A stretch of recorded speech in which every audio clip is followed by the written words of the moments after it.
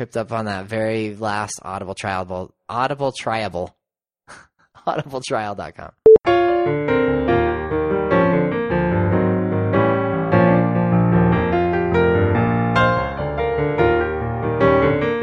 Hello, everyone, and welcome to the Protagonist Podcast, where each week we look at a great character in a great story. I'm Joseph Strowski. And I'm Todd Mack. How are you doing, Todd? I am well. Still basking in the glory of my past victories. For our listeners, this is going to be a couple weeks ago, Todd. I know. Well, but I'm still basking in it. I'm still simmering. If you're wondering what we're talking about, listeners, please listen back to our special Mother's Day episode, which, spoiler warning, did not go my way. And which we may or may not have recorded about an hour ago. Yes, just before this one. But today, we are not talking about mothers. We are talking about Jeff Winger from the sitcom Community, as well as several other characters we're going to touch on, just because it is a massive ensemble in this show. And we're specifically going to be talking about two episodes. The Season 2 episode, Conspiracy Theories and Interior Design, and the Season 3 episode, Remedial Chaos Theory. The first episode was written by Chris McKenna and Dan Harmon, and directed by Adam Davidson. The second episode was also written by Chris McKenna and Dan Harmon, but that one was directed by Jeff Melman. Quick spoiler-free synopsis of what happens in this show and in these two episodes. The series revolves around a study group that has become a pseudo-family at a community college. And in these particular episodes, in Conspiracy Theories and Interior Design, Jeff Winger is taking a fake course about conspiracy theories that leads him to unravel a conspiracy theory, while simultaneously Troy and Abed build a blanket fort in the dorm. In Remedial Chaos Theory, that episode explores different timelines that are shown as a result from different members of the study group going to pay the pizza guy. It shows a different outcome depending on which one leaves the table. And if that sounds interesting, you can order this series on DVD by going to protagonistpodcast.com/Amazon.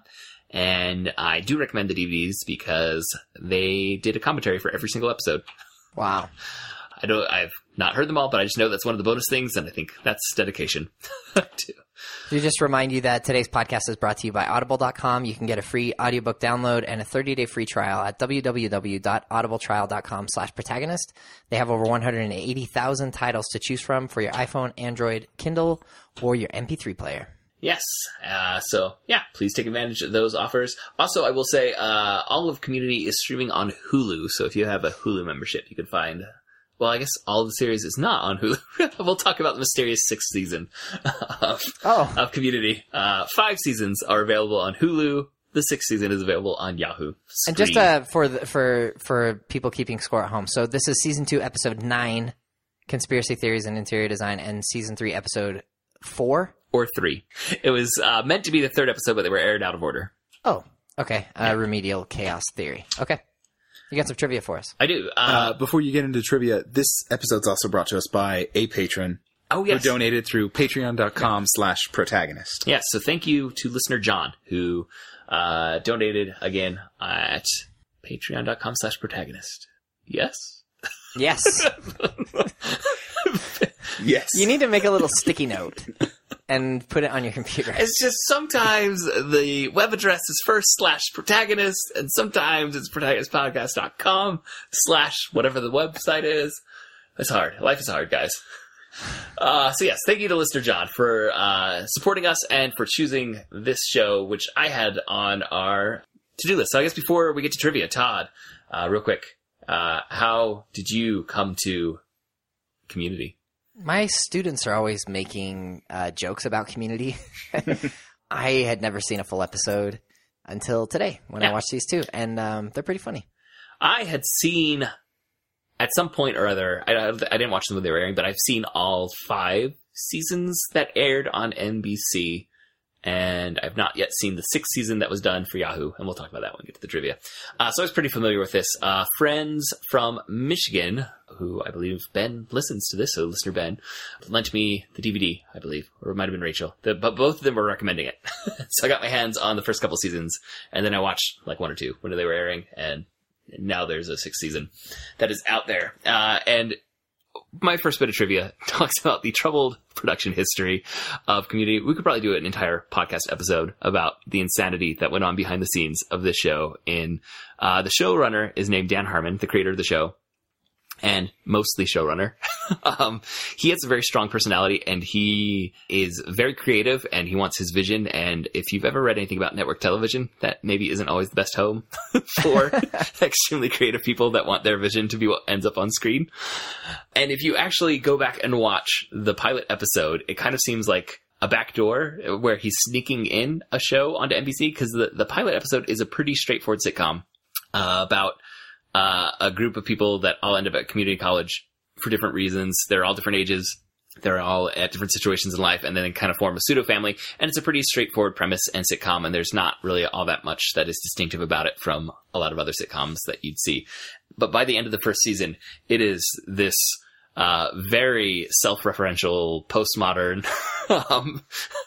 uber creative, throwing anything, genre matching, anything at all will go. And, that's within the course of the season. It goes from a pretty classic, basic setup that doesn't have anything weird going on to every joke probably has 3 layers happening about a commentary of what's happening with Dan Harmon at NBC, a joke about where the characters are at that moment, and a joke about the human condition all happening simultaneously. Yeah. And so within this fractious relationship that he had, the 4th season, he was removed as showrunner. He was fired by NBC, or got himself fired because of a very public rant he went on about NBC. And he was replaced in the 4th season.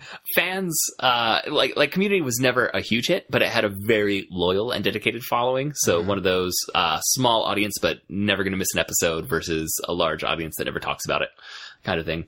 And they were really upset about the 4th season, which didn't have quite the same tone. It tried, but it didn't have necessarily the heart, or like something was missing. And so then NBC brought Dan Harmon back for the 5th season. And in the first episode, they start to refer to the gas leak year that happened at the community college, and no one remembers what happened. and they say that explains all the weird things that the characters did. Wow. Anything that was out of character. And then also, then NBC canceled it finally after almost canceling it many times in its first 5 years. They canceled it at the end of the 5th season. But there was a long-running gag in the show from the 2nd season of Community. Abed is a character that loves pop culture, and he becomes a huge fan of a show that's going to be premiering on NBC called The Cape, which was a real show that was going to air on NBC. And Abed becomes obsessed with this show that's about a pseudo superhero that uses a cape to do fantastic things. And Jeff Winger keeps yelling at Abed it's going to be canceled after 4 episodes, and Abed keeps yelling it's going to be 6 seasons and a movie. And so 6 seasons in a movie became the rallying cry of the fans of Community. Jeff was right. Cape was canceled after like 4 episodes. I remember that show, The Cape. Yeah. I can't believe NBC let them make a joke about another NBC show like that. Yeah. While it was, that show was premiering while Abed was making, becoming a fan of it, and Jeff Winger was saying it's only the last 4 episodes. They get away with several references to other NBC shows. At some point, Abed becomes obsessed with Cougar Town.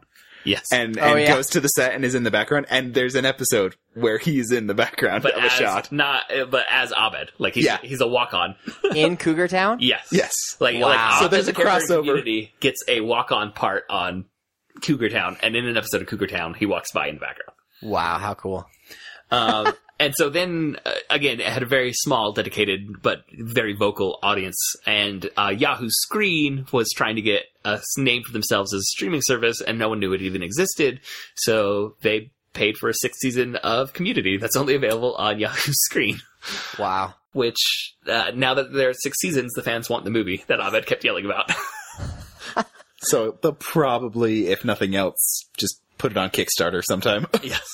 But yeah, and there's so much more that went on behind the scenes and all the back and forth, but just kind of a crazy, large scale trivia could be given about Community.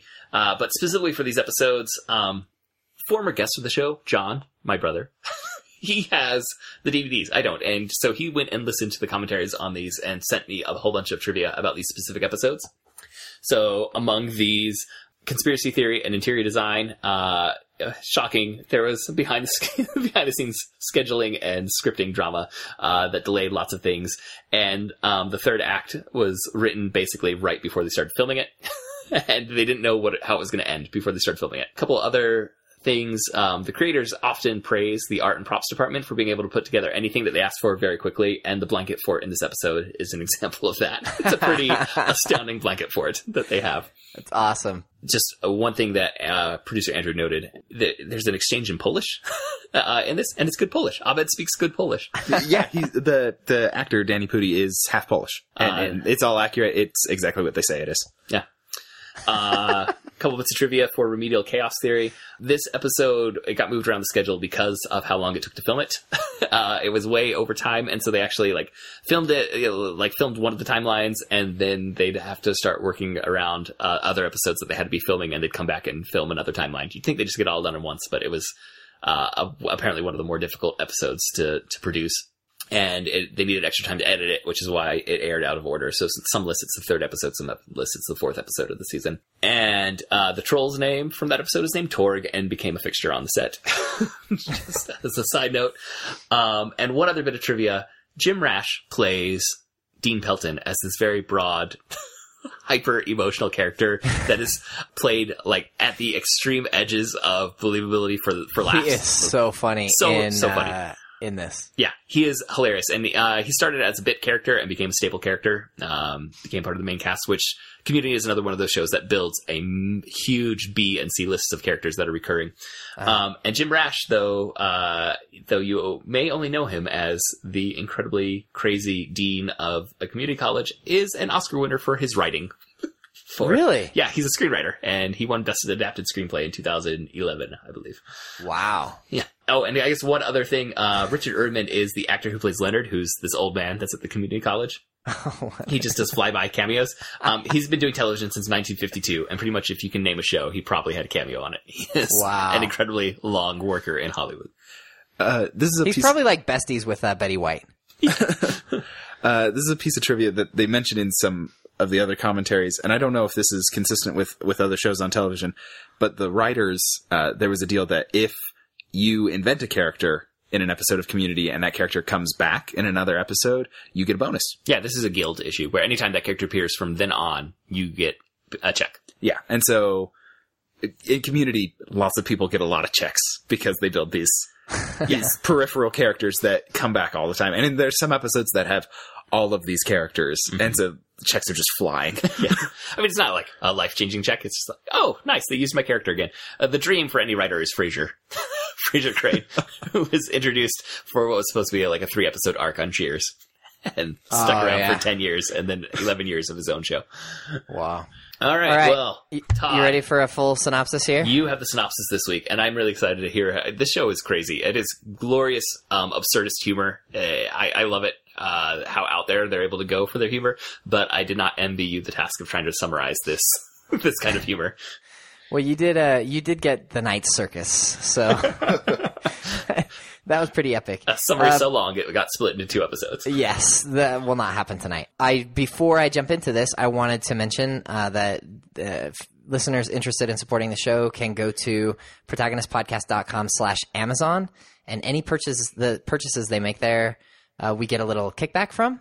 So hop on over to protagonistpodcast.com/Amazon, and you could pick up something like a submersible sewage pump, which one of you listeners bought in the recent last few weeks, and we want to say thank you. Whoever bought the submersible sewage pump, thanks. We got a little kickback from it. Yeah. So the way it works, we just get a small percentage of the sale price that Amazon's taking in, but Amazon sends us a list with no names attached. We have no idea who bought the submersible sewage pump, but we get a list of what products have been bought and what percentage we're getting just to help us with our web hosting fees and other costs that are associated with doing this podcast. So thank you to all the listeners who are using that link. 1 horsepower, 460 volts, 53 feet.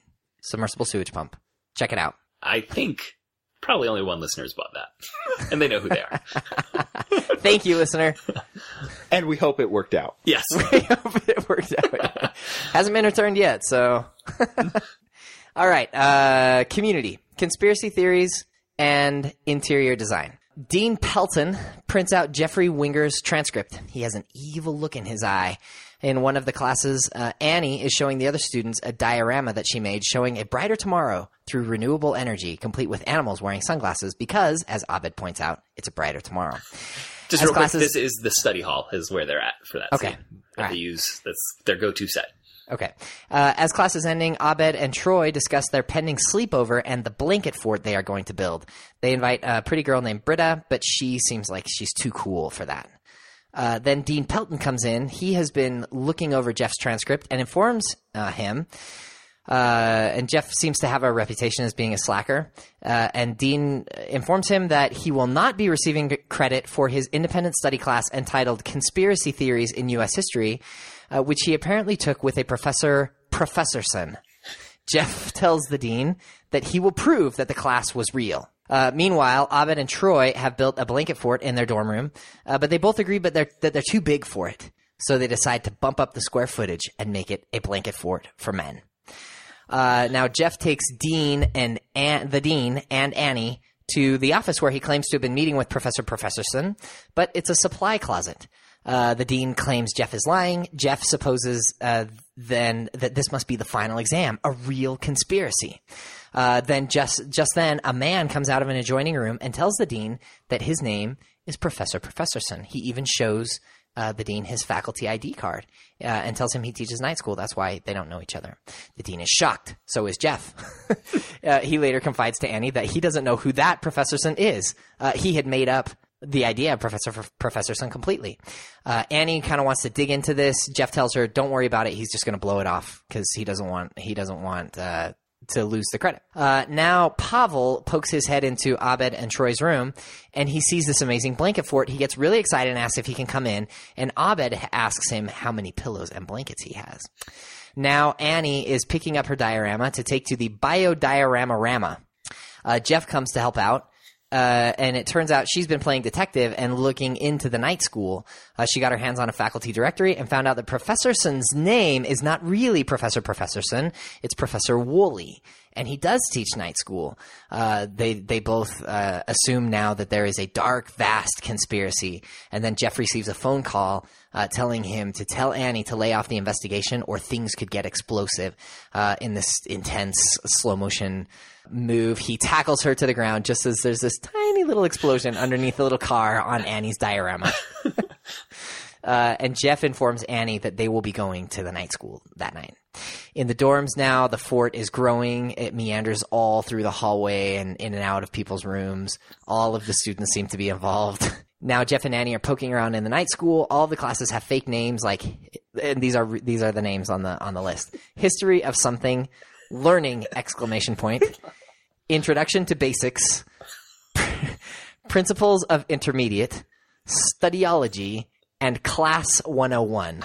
Real quick, Todd, do you have a favorite fake class from that list? I like learning! I also like history of something. Like the introduction to basic? Was that? Introduction to basics and principles of intermediate. Yes, introduction to basics I think is my favorite. They're all pretty fantastic. Class That'd be 101. fun in the writer's room to spitballing these. Yes. So then they run into Professorson, and they ask if they can sit in on his class, but then he bolts. So they're chasing him through the halls, and then he dives into this now ginormous blanket fort. So they're on this hands and knees, high-speed chase through the blanket fort, and they run into Abed and Troy, who welcome them to Floppy Town. They let them know that the rules are no smoking, no farting, and no pillow fighting. Abed and Troy join in the chase. But then Troy recommends that afterwards they check out Floppy Town's Civil Rights Museum. There's apparently a memorial tunnel somewhere for one of the students' moms. They chase Woolley through the Turkish district. Say that 5 times fast.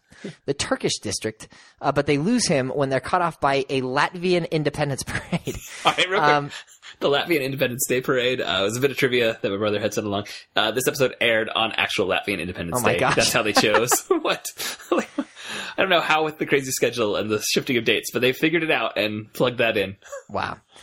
So then Jeff finally tackles Woolley, who says, "I will take you to show you what's really going on." So he takes them to this room full of printers and computers, and he informs them that this is the night school. This room full of printers printing out reams of paper. This is the night school. It's completely made up. Quote, "From the lips of a ghost in the shadow of a unicorn's dream." Close quote. He was a student who invented a fake course. In order to keep the lie going, he had to make more and more lies until he had fabricated the entire night school, complete with fake professors and fake students. By now, Jeff realizes that Dean Pelton must be behind this completely fabricated the whole thing. Woolley is not a night school professor. he is actually a drummer professor named Sean Garrity. And so now Garrity fesses up to the crime. So Annie wants to call the dean, but Jeff has another plan. He asks Garrity, who was previously Wooly, who was previously Professor Sun, if there are fake guns in the theater department. He wants to show the dean that Jeff Winger never learns anything. So they call the dean into one of the classrooms. Jeff tells the dean that Professor Sun is not Professor Sun, but Wooly, and that he has been conning the school. But now that the dean has been caught in his own con, he says, "Oh, I believe in second chances." Then Annie pulls a gun from her blouse and shoots Wooly. The dean is shocked by this, and he pulls out a gun and shoots Annie. So now Jeff freaks out, telling the dean that it was a fake gun, and that Annie had used to shoot Wooly. And now Jeff pulls out a gun and shoots the dean. Now Annie gets up and starts yelling at Jeff. She tells him that she was in on this from the beginning with the dean. She's totally distraught, but Jeff tells her that he just wanted to teach her a lesson in how she was being a crummy friend in teaming up with the dean to try to teach him a lesson. So he and the dean are now actually in on everything. So now Jeff and the dean lecture Annie on how to be a good friend, but she pulls out another gun. Jeff says he knows this has to be real because there are only 3 prop guns. Then she shoots him 3 times in the chest, Jeff. Now the dean at this point is completely freaking out. He's weeping. She asks him, why did he do this? He says, "I'm so confused. I just teamed up with whoever suggested it." Now Jeff stands up and says he's glad to hear that the dean has admitted his wrongdoing. Now Professor Sun, Wooly, or Garrity wakes up and says, okay, show's over. He collects all the guns, but wait, a police officer barges into the room and shoots Garrity in the chest with a shotgun. Because he's holding the guns. Because he's holding all the guns. And now everyone's freaking out. It turns out that was fake as well. This is a real police officer who just wanted to show the dean and Jeff and Annie that guns aren't toys. By now, the dean is curled up in a fetal position, rocking back and forth with his hoodie pulled up over his head. He's like nearly catatonic. And now epilogue. Someone lets Troy Wait, and did we make it clear Abed... that Professor Sim was not shot? I can't remember if that was made clear. No, he was not shot. Yeah. This was fake. So all of the gunshots were fake. Everyone is still alive. In the epilogue, someone lets Troy and Abed know that people are now building giant blanket forts on campuses all over the country. Angry that they have now become mainstream, the 2 men destroy their fort and decide it's time to build a cardboard submarine. The end. Okay? So there's one 20-minute episode of television. That's one 20-minute episode. Next, Remedial Chaos Theory. This is season 3, episode 4. Troy, I'm going to do my best with this. Troy and Abed have moved out of the dorms and into an apartment, and they're holding a housewarming party with the usual crowd, so their study group. So we have the characters that you met last episode, Abed, Troy, Jeff, Annie, and Britta. And we also have Pierce, who's played by Chevy Chase, and Shirley, who is a woman who likes baking things. I should also mention that Pierce has brought a bottle of Serbian rum, which is so strong that it's banned in Serbia. And he also has a gift. And I should also mention that there's a diorama-type replica of the boulder scene from Raiders of the Lost Ark, and it's close to the door, and if you slam the door, then the boulder rolls down the track. Might matter. This may be important in the future. So during a rousing game of Yahtzee, the pizza delivery person shows up, and he buzzes to get in. And apparently, like, the buzzer from inside the house is broken, so somebody has to go out of the room, down the stairs, and open the door for the pizza person. Jeff immediately comes up with a plan. He will roll a die, and starting with the person directly to his left as number 1, the person whose number is rolled will have to go and let the delivery person in. Have I explained that clearly? I think so. Okay. Just before he rolls, Abed reminds him that he is now opening up 6 different timelines, to which Jeff replies sarcastically, "Of course I am, Abed." So he rolls. Jeff rolls a 2, and Annie goes out, down for the pizza. Now, Britta plugs her iPod into like an iHome, the speaker system, and it starts playing the song Roxanne, that Roxanne. one. And Jeff cuts her off before she can sing. Then Pierce starts bragging about a strange, intimate encounter he had once had. Shirley checks on her pies. Britta goes to the bathroom. Troy finds a pistol in Annie's purse. Jeff stands up to get a drink and hits his head on a ceiling fan. Nobody wants to eat Shirley's pies. Abed tells Britta that it smells weird in the bathroom. Annie returns, and as they eat pizza, Abed muses, I wonder what happened in those other timelines. To which Jeff replies, Abed, there are no other timelines. Cut. The buzzer rings again, and we're back playing Yahtzee. And it's time for timeline number 2. Jeff rolls a 4. Shirley gets up and leaves and asks everyone to take out her pies so they won't burn. Jeff tells them they can't eat the pies. Britta puts on the music. Jeff won't let her sing. Pierce brags about his amorous encounter. He gives a gift to Troy. It's a traditional Norwegian troll that freaks Troy out. Because apparently they lived together for a while in a mansion, and the troll was really scary for Troy. Is that? Yeah. For a while, Troy was living there, and I think it said the troll was outside of his bedroom, and Troy thought it was watching him sleep. Yeah. So now Jeff stands up and hits his head on the ceiling fan. Shirley returns with the pizza, but nobody took the pies out of the oven. They have burned. Here, real quick. For our listeners, can we paint a word picture of this troll? No. The troll, it kind of looks like a garden gnome, only way scarier. And the 1980s troll with the crazy hair, the toy. Yeah, like a Cupid doll. Uh-huh. Yeah, it's very strange and very scary. Long, kind of like a long Pinocchio nose and kind of wispy hair, and it's got this green skin. It's real it's big creepy. eyes. Creepy googly eyes. Great big googly eyes. So Jeff tells Shirley nobody is going to eat the pies because he says, you're not allowed to have baking things as an identity. To which Shirley replies, excuse me for being the only married woman in a group full of horny toads who sit around all night just making googly eyes at each other.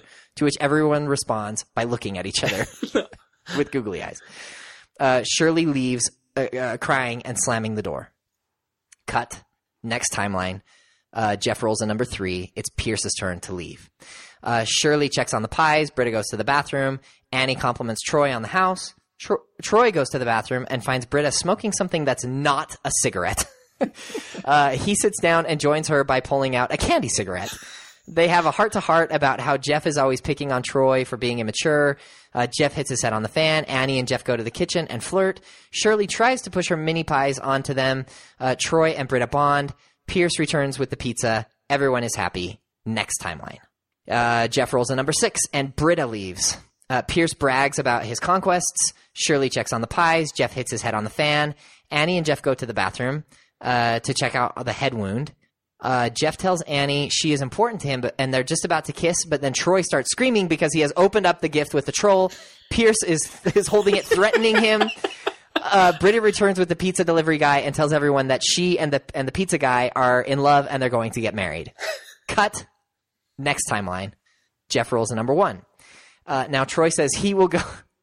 He said, I'm going to go as fast as I can so I won't miss anything. Okay, here we go. He runs out the door and slams it, setting the Indiana Jones boulder into motion. Pierce does his usual bragging. The boulder hits the floor and starts to roll.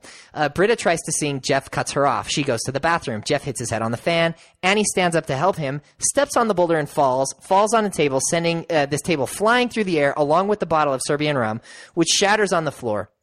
Pierce stands up, knocks over the gift, which knocks over the purse, which falls on the floor, which sets the gun, it shoots the gun, which fires and hits Pierce in the leg. Monty Python blood is spurting everywhere.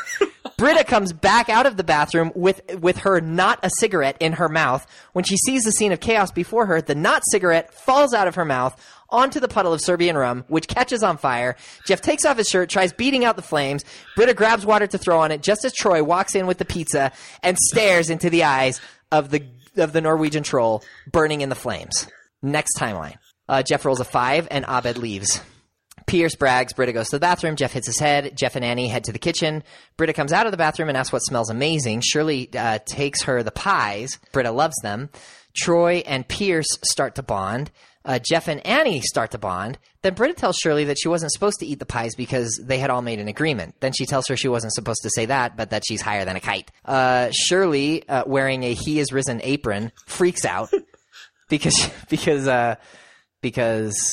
Britta was smoking a not cigarette. Jeff and Annie start to kiss in the kitchen. Pierce decides he doesn't want to give the troll gift to Troy because they've kind of bonded, and so he tries to take it back, but Troy wants to see what it is. He thinks it sounds like something fun. Shirley cannot believe that she's feeding her pies to a drug addict, to which Britta responds that Shirley is a pie pusher, pushing her pies to get love. Annie breaks off the kiss and tells Jeff that something he said reminded her of her dad. When she tries to resume the kiss, Jeff tells her, less dad talk and ease up on the bubblegum lip gloss. The gift breaks open. Troy sees the scary troll. Abed walks in with the pizza, and Shirley calls Britta a godless hippie skink. Abed tells everyone he hopes this is the real timeline because he just found a nickel in the hallway. Next timeline. Jeff tries to roll, but Abed catches the die in midair and says he doesn't think they should roll. He continues. Chaos already dominates enough of our lives. The universe is an endless raging sea of randomness. Our job isn't to fight it, but to weather it together on the raft of life. A raft held together by those few rare, beautiful things that we know to be predictable. When Britta wonders what those predictable things are, Abed replies, us. It won't matter what happens to us as long as we stay honest and accepting of each other's flaws and virtues. Annie will always be driven. Shirley will always be giving. Pierce will never apologize. Britta's sort of a wild card from my perspective. And Jeff will forever remain a conniving son of a gun. So that's end of quote. So there are 6 sides of the die and 7 of the students in the study group. Jeff wasn't ever going to have to go because it would have been he would have had to roll a 7. So they're all mad at him and they send him. He goes for the pizza, hits his head on the fan. But since he's gone, Britta is now able to sing, and everybody starts dancing. Pierce decides to throw the gift away and not give it to Troy. Everyone is happy. Jeff comes back and pretends to be annoyed, but he actually looks kind of happy. Epilogue. The gang is sitting around a table at the school. Shirley is totally drunk. Abed says this is the darkest timeline. Britta points out that this is reality, and it's bad. Shirley is a drunk. Pierce is insane. Jeff lost his arm in the fire. Annie's insane. Pierce is dead. Oh, Pierce is dead? Yes. He dies from the leg wound. He died from the leg wound. Oh, that's right.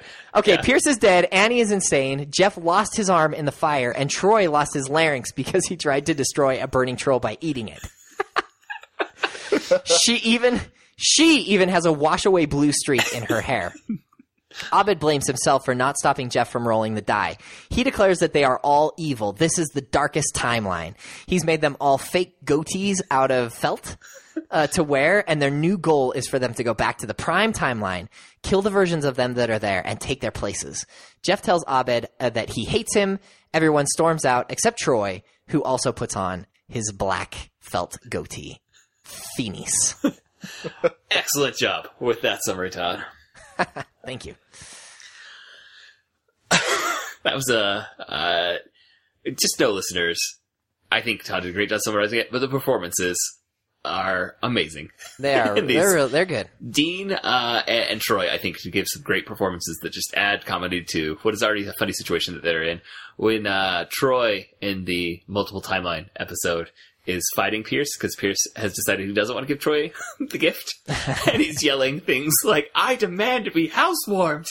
It's I can never not crack up. It sounds fun.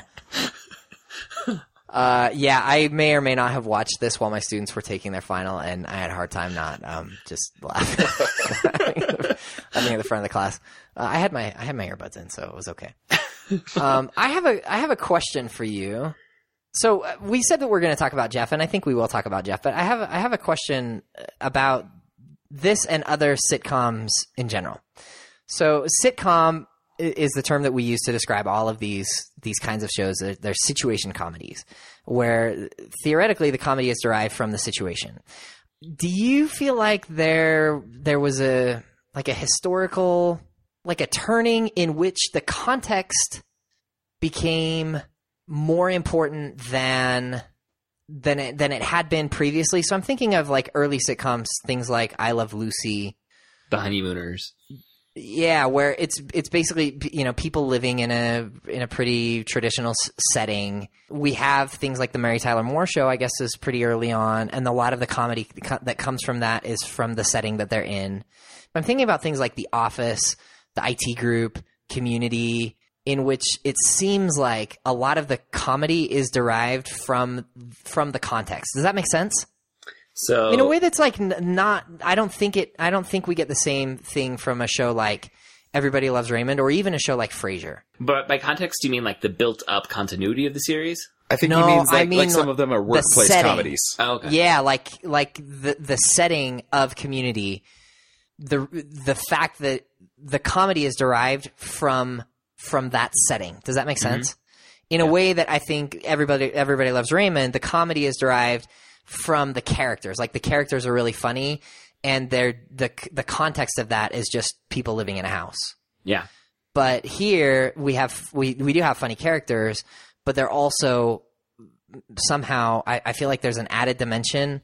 Like the context becomes its own character almost. The college is a driving force behind the comedy in a way that I don't see it in some other shows. Does that make sense? Yeah, no, I agree with you. I don't know necessarily like when the turn is. Like, what's the first sitcom that you could point to? I mean, I'm thinking, well, and Andrew throughout the term, like workplace sitcoms, I think do that more than traditional family sitcoms. Sure, and maybe that's the division. So like Taxi, which goes back to, I want to say late 70s, in the 80s. I mean, that's a workplace sitcom that everything is driven by, the people hanging out at the taxi lot. Or like WKRP in Cincinnati. Cheers. Yeah, and what we tend to have happen in these workplace sitcoms versus the family ones is you have a group of adults that form a pseudo-family. Sure. Some of them are obviously there will be romantic pairings that happen in these workplace sitcoms. I mean, it's a driving force for Cheers, it's a driving force for The Office. Uh-huh.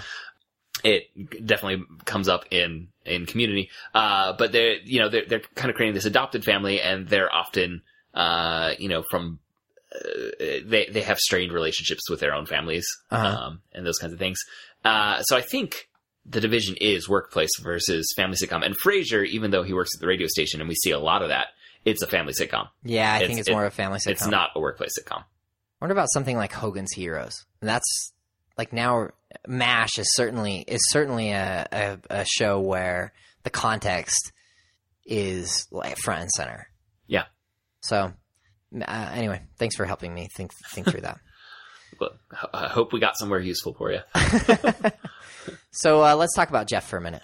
Yeah, and so Jeff is, if you ever go back and watch the pilot, like, he is supposed to be like the core center of the show, the main character, and that is going to drive a lot of the action. And I think these two episodes that come about a year apart do show some evolution for Jeff. At the start of the show, he's very self-centered. He forms a study group basically so he doesn't have to study himself, so that he can just find out the answers from the people in the study group. In Conspiracy Theory, you still see him kind of wrapped up in his own world and still trying to do as little work as possible. But that last shot not the darkest timeline shot, but the timeline where everyone's singing and he comes up and he sees them happy, and that gives him more joy than he had in any other timeline. Right. I think that shows something that we would not have seen from him in the first season. Okay. What does Annie see in Jeff?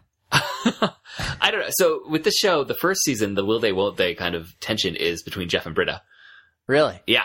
And It was between Troy and Annie more. Okay. They had some flirtations, but it shifts. And actually, they just kind of swap. I think eventually Troy and Britta end up together. Is that right, Andrew? They're the ones that have a will they, won't they arc for more seasons. Yeah. And because Troy and Britta are the two that kind of bond in the bathroom over the candy cigarettes. Yeah. And they make googly eyes at each other at one point. Yeah. Yes.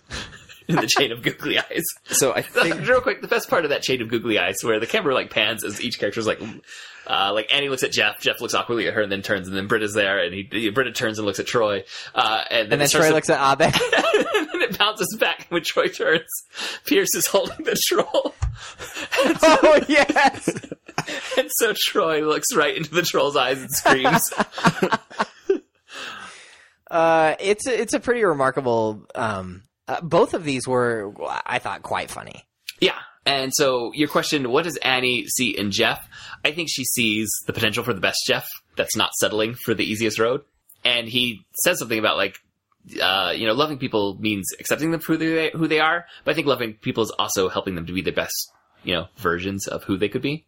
Yeah, that's an interesting, it's apparently she's kind of ad-libbing at some point in that exchange, and it's never entirely clear exactly what happens. It's totally farcical at the end when they're all shooting each other. I don't think that we're supposed to make any sense of what happens. Yes, so that back to the chaos or the conspiracy theory one. Yes. that ending, as we said, was kind of like written on the fly, literally hours. Like they didn't know how this was going to end. And for me, that series of people getting shot with the fake gun and going down and the one person not understanding what's going on and freaking out. Like it reaches the point where it stops being funny, but then it keeps going and it becomes funny again. Yeah, I think you're right. Like if they had stopped one short, I would have just been like, but bringing in that security officer like pushes it over the edge again. And Yeah, you're like, okay. Yeah, it's totally absurd. And there's no way going back. Like you couldn't recreate it really and have it make any surprised sense. Right. It doesn't make any sense. They're all just, I mean, it's absurd in the truest sense of the word. Actually, but it works at the end. But I think that they had to have the police officer come in to push it over the edge into like the truly absurd. Yeah. And, about that ending, I think Dan Harmon, this is a quote that my brother John had sent me that I trimmed just so we could get the summary. But he said the episode became a tribute to twists and ultimately an empty exercise in style. Yeah. But one thing I like about that episode is that the empty episode exercise in style about the conspiracy theories is actually mirrored by the empty exercise in style that Troy and Abed have going on with the blanket fort. That it just goes to a certain point and now it's gone too far and it needs to stop. Basically. That's a nice parallel. I hadn't thought of that. And just so you know, Todd, more and more as the seasons go on, the series starts to do like episodes that are deliberately aping a certain style. So there'll be like a documentary episode, or there'll be like there's a Western one with paintballs, and then they do a science fiction version of the paintball. So they keep doing different genre mashing happening. Yeah. And later on, there is a Ken Burns style documentary about a pillow fort versus blanket fort war that breaks out across campus. Pillows and Blankets is an amazing episode, and they got the guy who narrates tons of documentaries. Yes. Wow. The style, it looks exactly like a Ken Burns documentary. And is it the whole thing start to finish is a documentary? Yes. And they do another, like, in the 5th season, there's an episode that is in the style of old G.I. Joe cartoons for the entire episode. Oh my gosh. It is amazing. That one does have a coda at the end, though. Yeah. Okay. So, but like, complaining, I was just saying, like, this one becomes, in some ways, an exercise in style. That's what a lot of these episodes kind of become, is like, if we play around with the Western genre, what do we get? Right. But the best of them still come away saying something about the characters. It doesn't always work. I think it's a very experimental way of doing a TV show where you're switching genres from one week to the next. Yeah. And I think that it works because you have this core group of characters who are all interesting and they have good chemistry and they're good actors. And so you can put them in different situations, in different styles, and they work. And I think it's a good test of characters is how well they hold up in different contexts. And this was these ones, it seems like they hold up pretty well. This was one of your first exposures to these characters, right? Yeah, I mean, I've seen there's one where they do a Spanish, like a coda with Troy and Abed, and they do it in Spanish, and I've had students show me that video before. Yeah. But I've really seen almost nothing of this.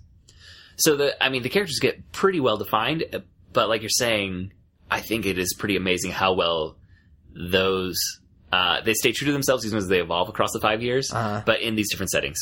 What do you think of Jeff's comment when he says we won't allow you, or we don't allow, it's not allowed for your identity to be baking things? I was going to ask you about that because to me, okay, I asked first, so that moment feels like the writing never quite fully figured out what they were doing with Shirley.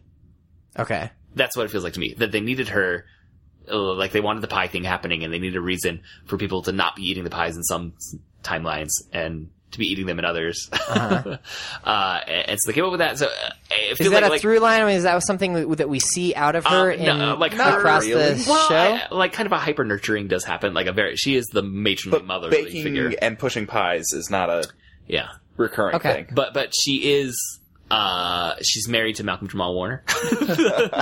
Theo from The Cosby Show. Oh, okay. Yeah, that's her husband who shows up occasionally. Cool. But she, like her life revolves a lot more around her kids. And that often makes her an outsider within the group. And this kind of hyper motherliness is one of the ways that she tries to remain integrated in the group. So that is consistent, but, baking isn't. But I think at the end, doesn't she open up a sandwich shop? Like she kind of goes into food towards the That end. happens at some point. She opens a sandwich shop in the food court, in the mall, in the In the community food court. Yeah, I guess the question is, if we're talking about her as a character, is that just a place where the screenwriter stumbled, or is it saying something about character and her character? Like, can you create a character based on one trait? Well, Like what Abed says at the end, where he says, Britta's a thing, you're wild that card. You're this, you're that. is Baker of Goods enough of a trait, though, to hang a character on? Yes. I think you need more as a character. And I think we generally get more from Shirley than just that. Okay. Like we're saying, like this idea that she is always pushing big goods, it kind of comes and goes in this one episode. Mm-hmm. I think it's really funny when Britta really likes her pies, but then she's appalled that she's high. Yes. And I do have to say, like, watching it this time, I don't think I didn't notice it the earlier time I've watched it, that those pies, they finish really fast. When she goes downstairs, they come out like black. Yes. But then when Britta eats them, like, they've been out for 10 seconds and Britta's just stuffing them in her face and they've cooled down enough. So whatever's going on in that oven, I don't know. It's just the whims of what's needed for the storyline, obviously. We need one of those, yes. But when you start to look at it, you're like, that doesn't hold up.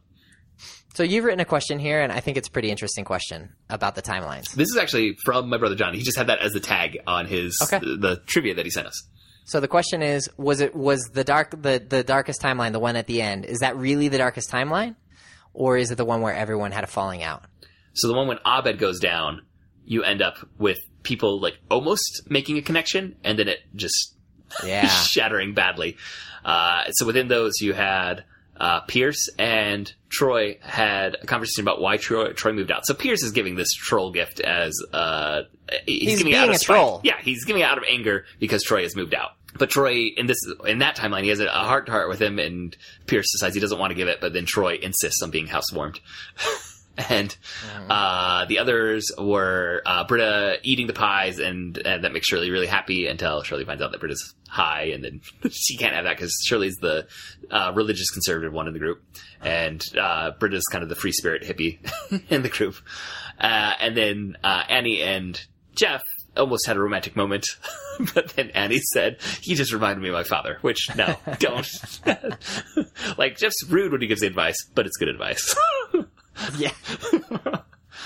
And it ruins their moment. And so when Abed comes up and he's completely oblivious to this, that's when, everyone else has kind of splintered and they're just standing angrily staring at each other, right? Yeah. When Abed comes in. Yeah, so the question is it worse to have this whole huge emotional tragedy? Fracturing? Right. There's the physical and just the physical comedy, the farce of that whole situation. The fire. It is and an amazing 1 minute of film to do this Rube Goldberg machine really of how bad can we make this. That's exactly what it is. I mean, I think emotionally the other one is certainly darker. Yeah, I mean, once you have an actual death in the other one, it's hard to claim it's darker. But as for a viewer, the farce of the physical comedy has you busting a gut. Right. But that other timeline, people are saying mean things that you understand the motivation of where these mean things are coming from. And it's leavened some by Troy's performance as he's screaming at Pierce. And when he screams when he sees the troll doll, it is hilarious. Troy having a meltdown is one of their go-to bits of comedy in Community. It's somewhere in season 1. There is the first time they had him have a meltdown. It's like episode 3. But I remember, I think I saw that commentary, and the writer said, once we saw that, we said, this is a way, our get out of free card for any scene is right in a Troy meltdown. So, speaking of Troy and Abed, there are these kind of, Jeff makes fun of Troy because he seems immature, and, they're totally into pop culture, and they're building blanket forts, and they're like little boys. And now they've moved in together. So the second episode is their housewarming party at their new apartment. And I think it's worth noting, they've read a book about how to host a party. From the 1940s? They're dressed up nice. Yes. They're dressed identically. Yes, and even like when Britta's in the bathroom, when Troy and Britta have the scene where they're actually like talking and having a heart-to-heart in the bathroom, she says like, "Why is there a bowl of olives on the toilet?" And his only response is, "It's a fancy party, Britta." So what do you make of those guys and this like hyper, what will we call it? Like infantilization of these characters? Is that, I mean, I don't see a big change between them. They've moved out, but they're essentially, as characters, the same as they from one episode to the next. Yeah, their efforts to build the best blanket fort and their efforts to host the best housewarming party have the same kind of straining comedic value. Yeah, so is there, I guess maybe the question is there an arc to that where we see them mature over time and that this is, something about growing up, or are they just the same from start to finish? I can't remember where they land at the end of Troy actually leaves. Is it for the 6th season or is he out at the 5th season, Andrew? Partway through 5th. He leaves. The actor who plays Troy has a career as a rapper and is in really? Other. Yeah. Okay. And like he was in the movie The Martian. He was in that. Oh my gosh. Very different role. Yeah. In The Martian. Oh my gosh, I can't believe that's the same guy. Yeah, totally. Yeah. Okay. I'm trying to think how much they changed. So Troy, when he starts in the series, he is kind of living his glory days from high school. He was the high school quarterback at the same high school Annie was in. And this is kind of like his hard fall and trying to grow up and face reality. Like he has his Letterman's jacket. Yeah, he's still wearing his Letterman's jacket in the first episode. From high school. Whereas Annie was, when he realizes who it was, like they never were in the same social circles at school, but I think he calls her Annie Adderall. Like she had a nervous breakdown at the end of senior year because she was trying to ace everything. Hooked on some pills. Yeah. And so that's how she ended up at the community college. In community college. I was wondering about that because she seems like she's operating at a different level academically than she seems like a university student. Yes. Which I mean, we don't want to make needless divisions there, but yeah, that's why. Like, she doesn't seem like she'd be in going to the same classes as Troy, who's kind of blowing everything off. Jeff ends up at the community college because he was a lawyer who got his job because of his law degree from Columbia, but his law degree is from a mail-in thing from the country of Columbia, not from the University of Columbia. And that got discovered. Someone says, "I thought you had a degree from Columbia." He's like, "Yeah, now they want one from America." Pierce is like a wealthy guy who's never had to work in his life, and he's just looking for something to do. So he takes community college classes and kind of ends up within this group. Shirley never went to college. Never went to college and is now trying to. I think at the start, her husband has left her, and so she's going to college so that she can support herself. And he kind of comes and goes throughout the series. Yeah. So the backstory for all of these characters are interesting, and interesting enough. I mean, I think it's part of the reason why they work as characters is because there's enough of a backstory for them to go off of and to kind of know who they are, to see their motivations. I guess it's interesting for me to think about, are these like, rocks that have been tossed into space and will just continue on the same trajectory forever? Or do we see them changing over time? I know there's some specific moments where people try and pull Abed specifically a little more forward. And I think when Troy and Britta get together, he becomes a little more mature. Is that right, Andrew? Does it sound right? Yeah, but in many ways, his core is very much the same. Yeah. Abed specifically, I think, is a character you would want to see more episodes of because he is one of those kind of socially awkward, but really hyper knowledgeable about the thing that he cares about, which in this case is pop culture. They talk about him being on the spectrum for autism somewhere. Yeah, and they do an episode. I think we may have mentioned this in the podcast, but they do an episode that's inspired by Law and Order. And in that, there's a moment where the dean yells at Abed something like, "Abed, you're weird. Why can't you solve this?" And Abed says, like, "I do see patterns everywhere. On all of my television shows, people who have autism or on the spectrum are solving crimes left and right." And then he just walks out of the room. So he does this little monologue about characters like Bones and, there's any number of those. In elementary, you've got Sherlock Holmes. Sure. And so he gets presented in that way. And I think that's one reason why they don't change him too much. They kind of say this just is who he is. But I think that also makes it like Troy and Abed have one of my favorite friendships in all of television history, which makes me like Troy even more, that he puts up with Abed's quote unquote weirdness Right. that a lot of other people find off-putting, and Troy just embraces it wholeheartedly. I love it when he says, "Oh, are you thinking what I'm thinking?" And then what does he say? Get out of my head. Yes. That's a great line. Yeah, just like sometimes you're interested in a show because the characters are super compelling and you want to see them change, and sometimes a show is compelling because it's just a fun show. And it seems like, from what I've heard of this is just a fun show. And and I they think do really interesting things stylistically to maybe gloss over the fact that these characters there doesn't seem to be a ton of change over time. I mean, when your premise is community college, like, you kind of lock yourself into a 4-year lifespan. Sure. Or it should. Well- I mean, the show somehow managed 6. And because of that, I think that's one reason why also you can't have too much evolution, because evolution would mean leaving and going on, which I think is a rut that a lot of shows, any long-running show, falls into, even if the premise isn't community college. I think, like, the TV show Friends probably ran into some storylines. I haven't watched any Friends, but I just imagine, like, that show was on for a decade. Some of those characters should have been moving on to the next stage of their Right. life versus hanging out in the coffee shop. Frasier's finale is the characters all moving on to the next stage of their life, and they managed to save it for the finale, but it did start to feel after a while like, is anyone going to be moving on from where we're at right now? But something like a community college, I think you kind of have to create a limbo where these characters can exist if the show is going to carry on in any way that looks like where it began. But Or do you that feel premise. like it maybe loses a sense of plausibility? Or Plausibility is No, not a concern that community has. I mean, I understand what you're saying, but at the same time, in a community college, I mean, I work at a small college. It's not a community college, but we have a lot of non-traditional students that are here.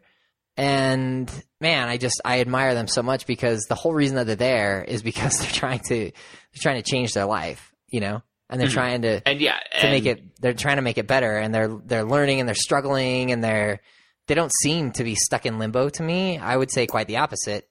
It seems like they're there because they really are trying to change and make their situation better. That's the premise we have at the start of the series, but once it starts to take its nosedive into absurdism, it kind of leaves that behind. They basically change from whatever they were to what they are in community and then college. they then basically stick stayed there. that way for the duration of the show. Yeah, and the things that this show, I think, does best are not commentaries about these characters, but commentaries about our popular culture. And they do that through Abed. They do it through their genre mashing, where we see Western tropes being played out in kind of a unique way, but also make a commentary about it. And there's one where it does a comedy style like The Office or Modern Family, and Abed is the one making this documentary, and he says something like, doing this style, I realize how freeing it is, because any exposition that I need, I'll just do a headshot. And then it cuts to like 3 headshots explaining what every character's motivations are. And then it comes back to him, he's like, see, shooting fish in a barrel.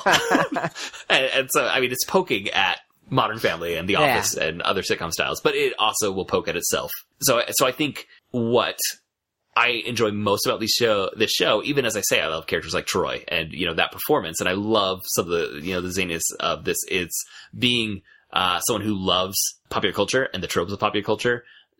The more you're into that thing, I think the more you'll get into Community, particularly probably from the tail end of season 1 on. Right, Andrew? Is that when it really starts to delve into that? Yeah. Because it starts out, again, as a fairly traditional sitcom. Yeah, it's really quite traditional for half a season before they really are doing. I think it's a paintball episode plots. is what most people point to, which is That's that the season finale of the first episode? Yeah, and that's the definite turning point. And that's when they go all out. They knew they had, months to clean up the set, and so they made a mess. Yeah, but I mean, it goes all out into a different genre than what you'd think a sitcom at a community college would be. Mm-hmm. Yeah, and I mean, they make Scarface jokes. They make. I'm happy. I'm references happy to all sorts of to stuff. just accept this for what it is. I just think it's interesting what it is. Yeah. Right. And it's different than a lot of the other stuff that we've talked about. And in this podcast, we have focused on great characters and great stories. And these characters are funny and they're interesting, but they're maybe not as dynamic as some of the other characters that we've seen. And the thing that makes this show stand out isn't really the characters. It's the craft. It's the way that it's done. Mm-hmm. Yeah, absolutely. Which is fine and cool, and makes for a couple of really funny episodes, and the difference in tone and structure and the way that they're carried out is pretty striking. It's obvious in both of these that you're not dealing with a typical sitcom. This isn't I Love Lucy. It's not Everybody Loves Raymond. It's something entirely different. And I can't imagine, I mean, besides I've mentioned how hard like some of the behind the scenes between the network and which I'm sure the notes from the network are well, I know it because there's one season that begins with a musical number that says we're going to be a little less weird, but it's done in a musical number. But they're talking about notes they get from the network.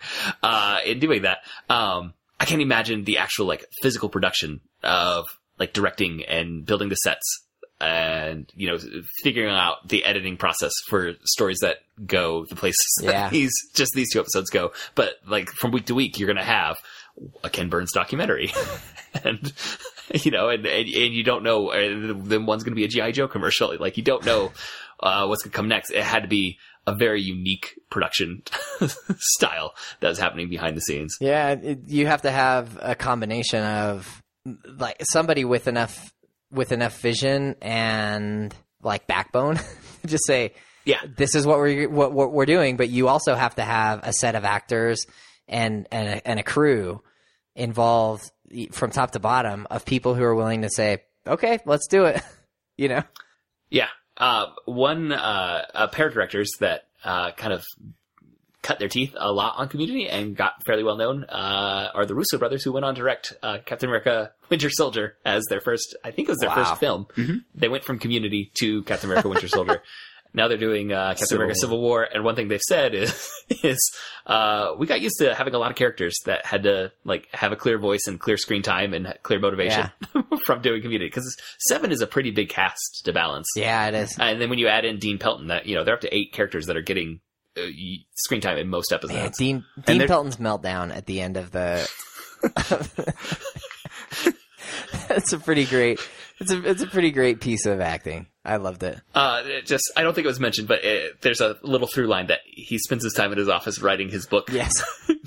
Was it Dean Dangerous and his time desk? And part of his meltdown is him screaming, "Time travel's really hard to write about."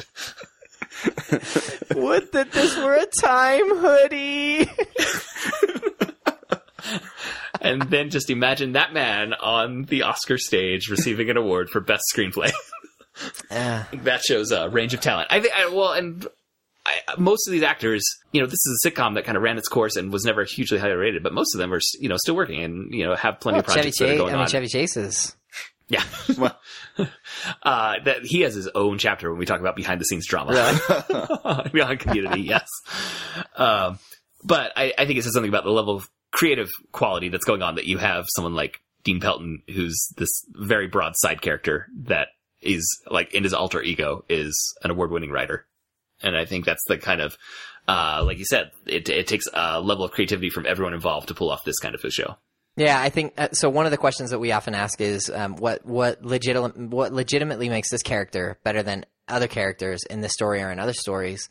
And my answer would be, I don't think there's anything that makes these characters so much better than any other characters in any other stories. I think what makes this a great story is the style and the freewheeling kind of nature of the show, and the zany, absurd way that they're able to jump from one idea to the next, and the characters are kind of along for the ride.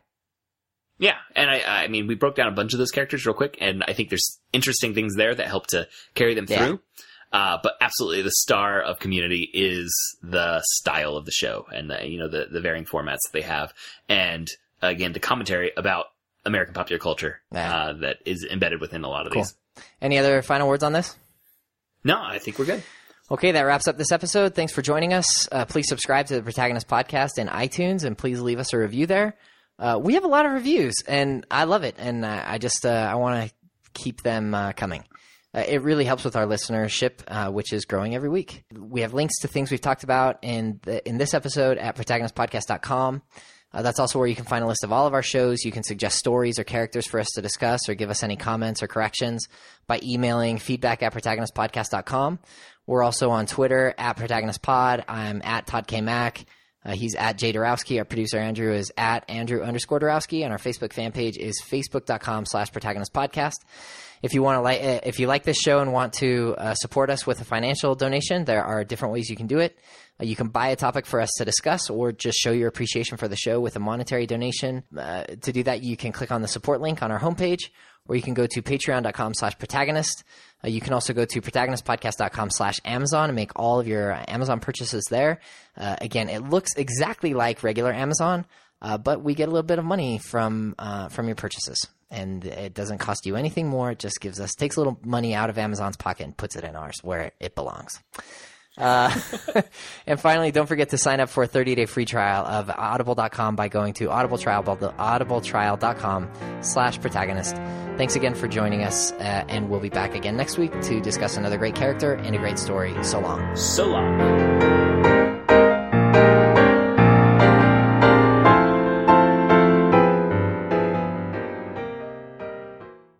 If it was a full second off, then I think then we'll know that I went the wrong direction. If I'm recalling correctly, I think you were 3 points ahead, Todd.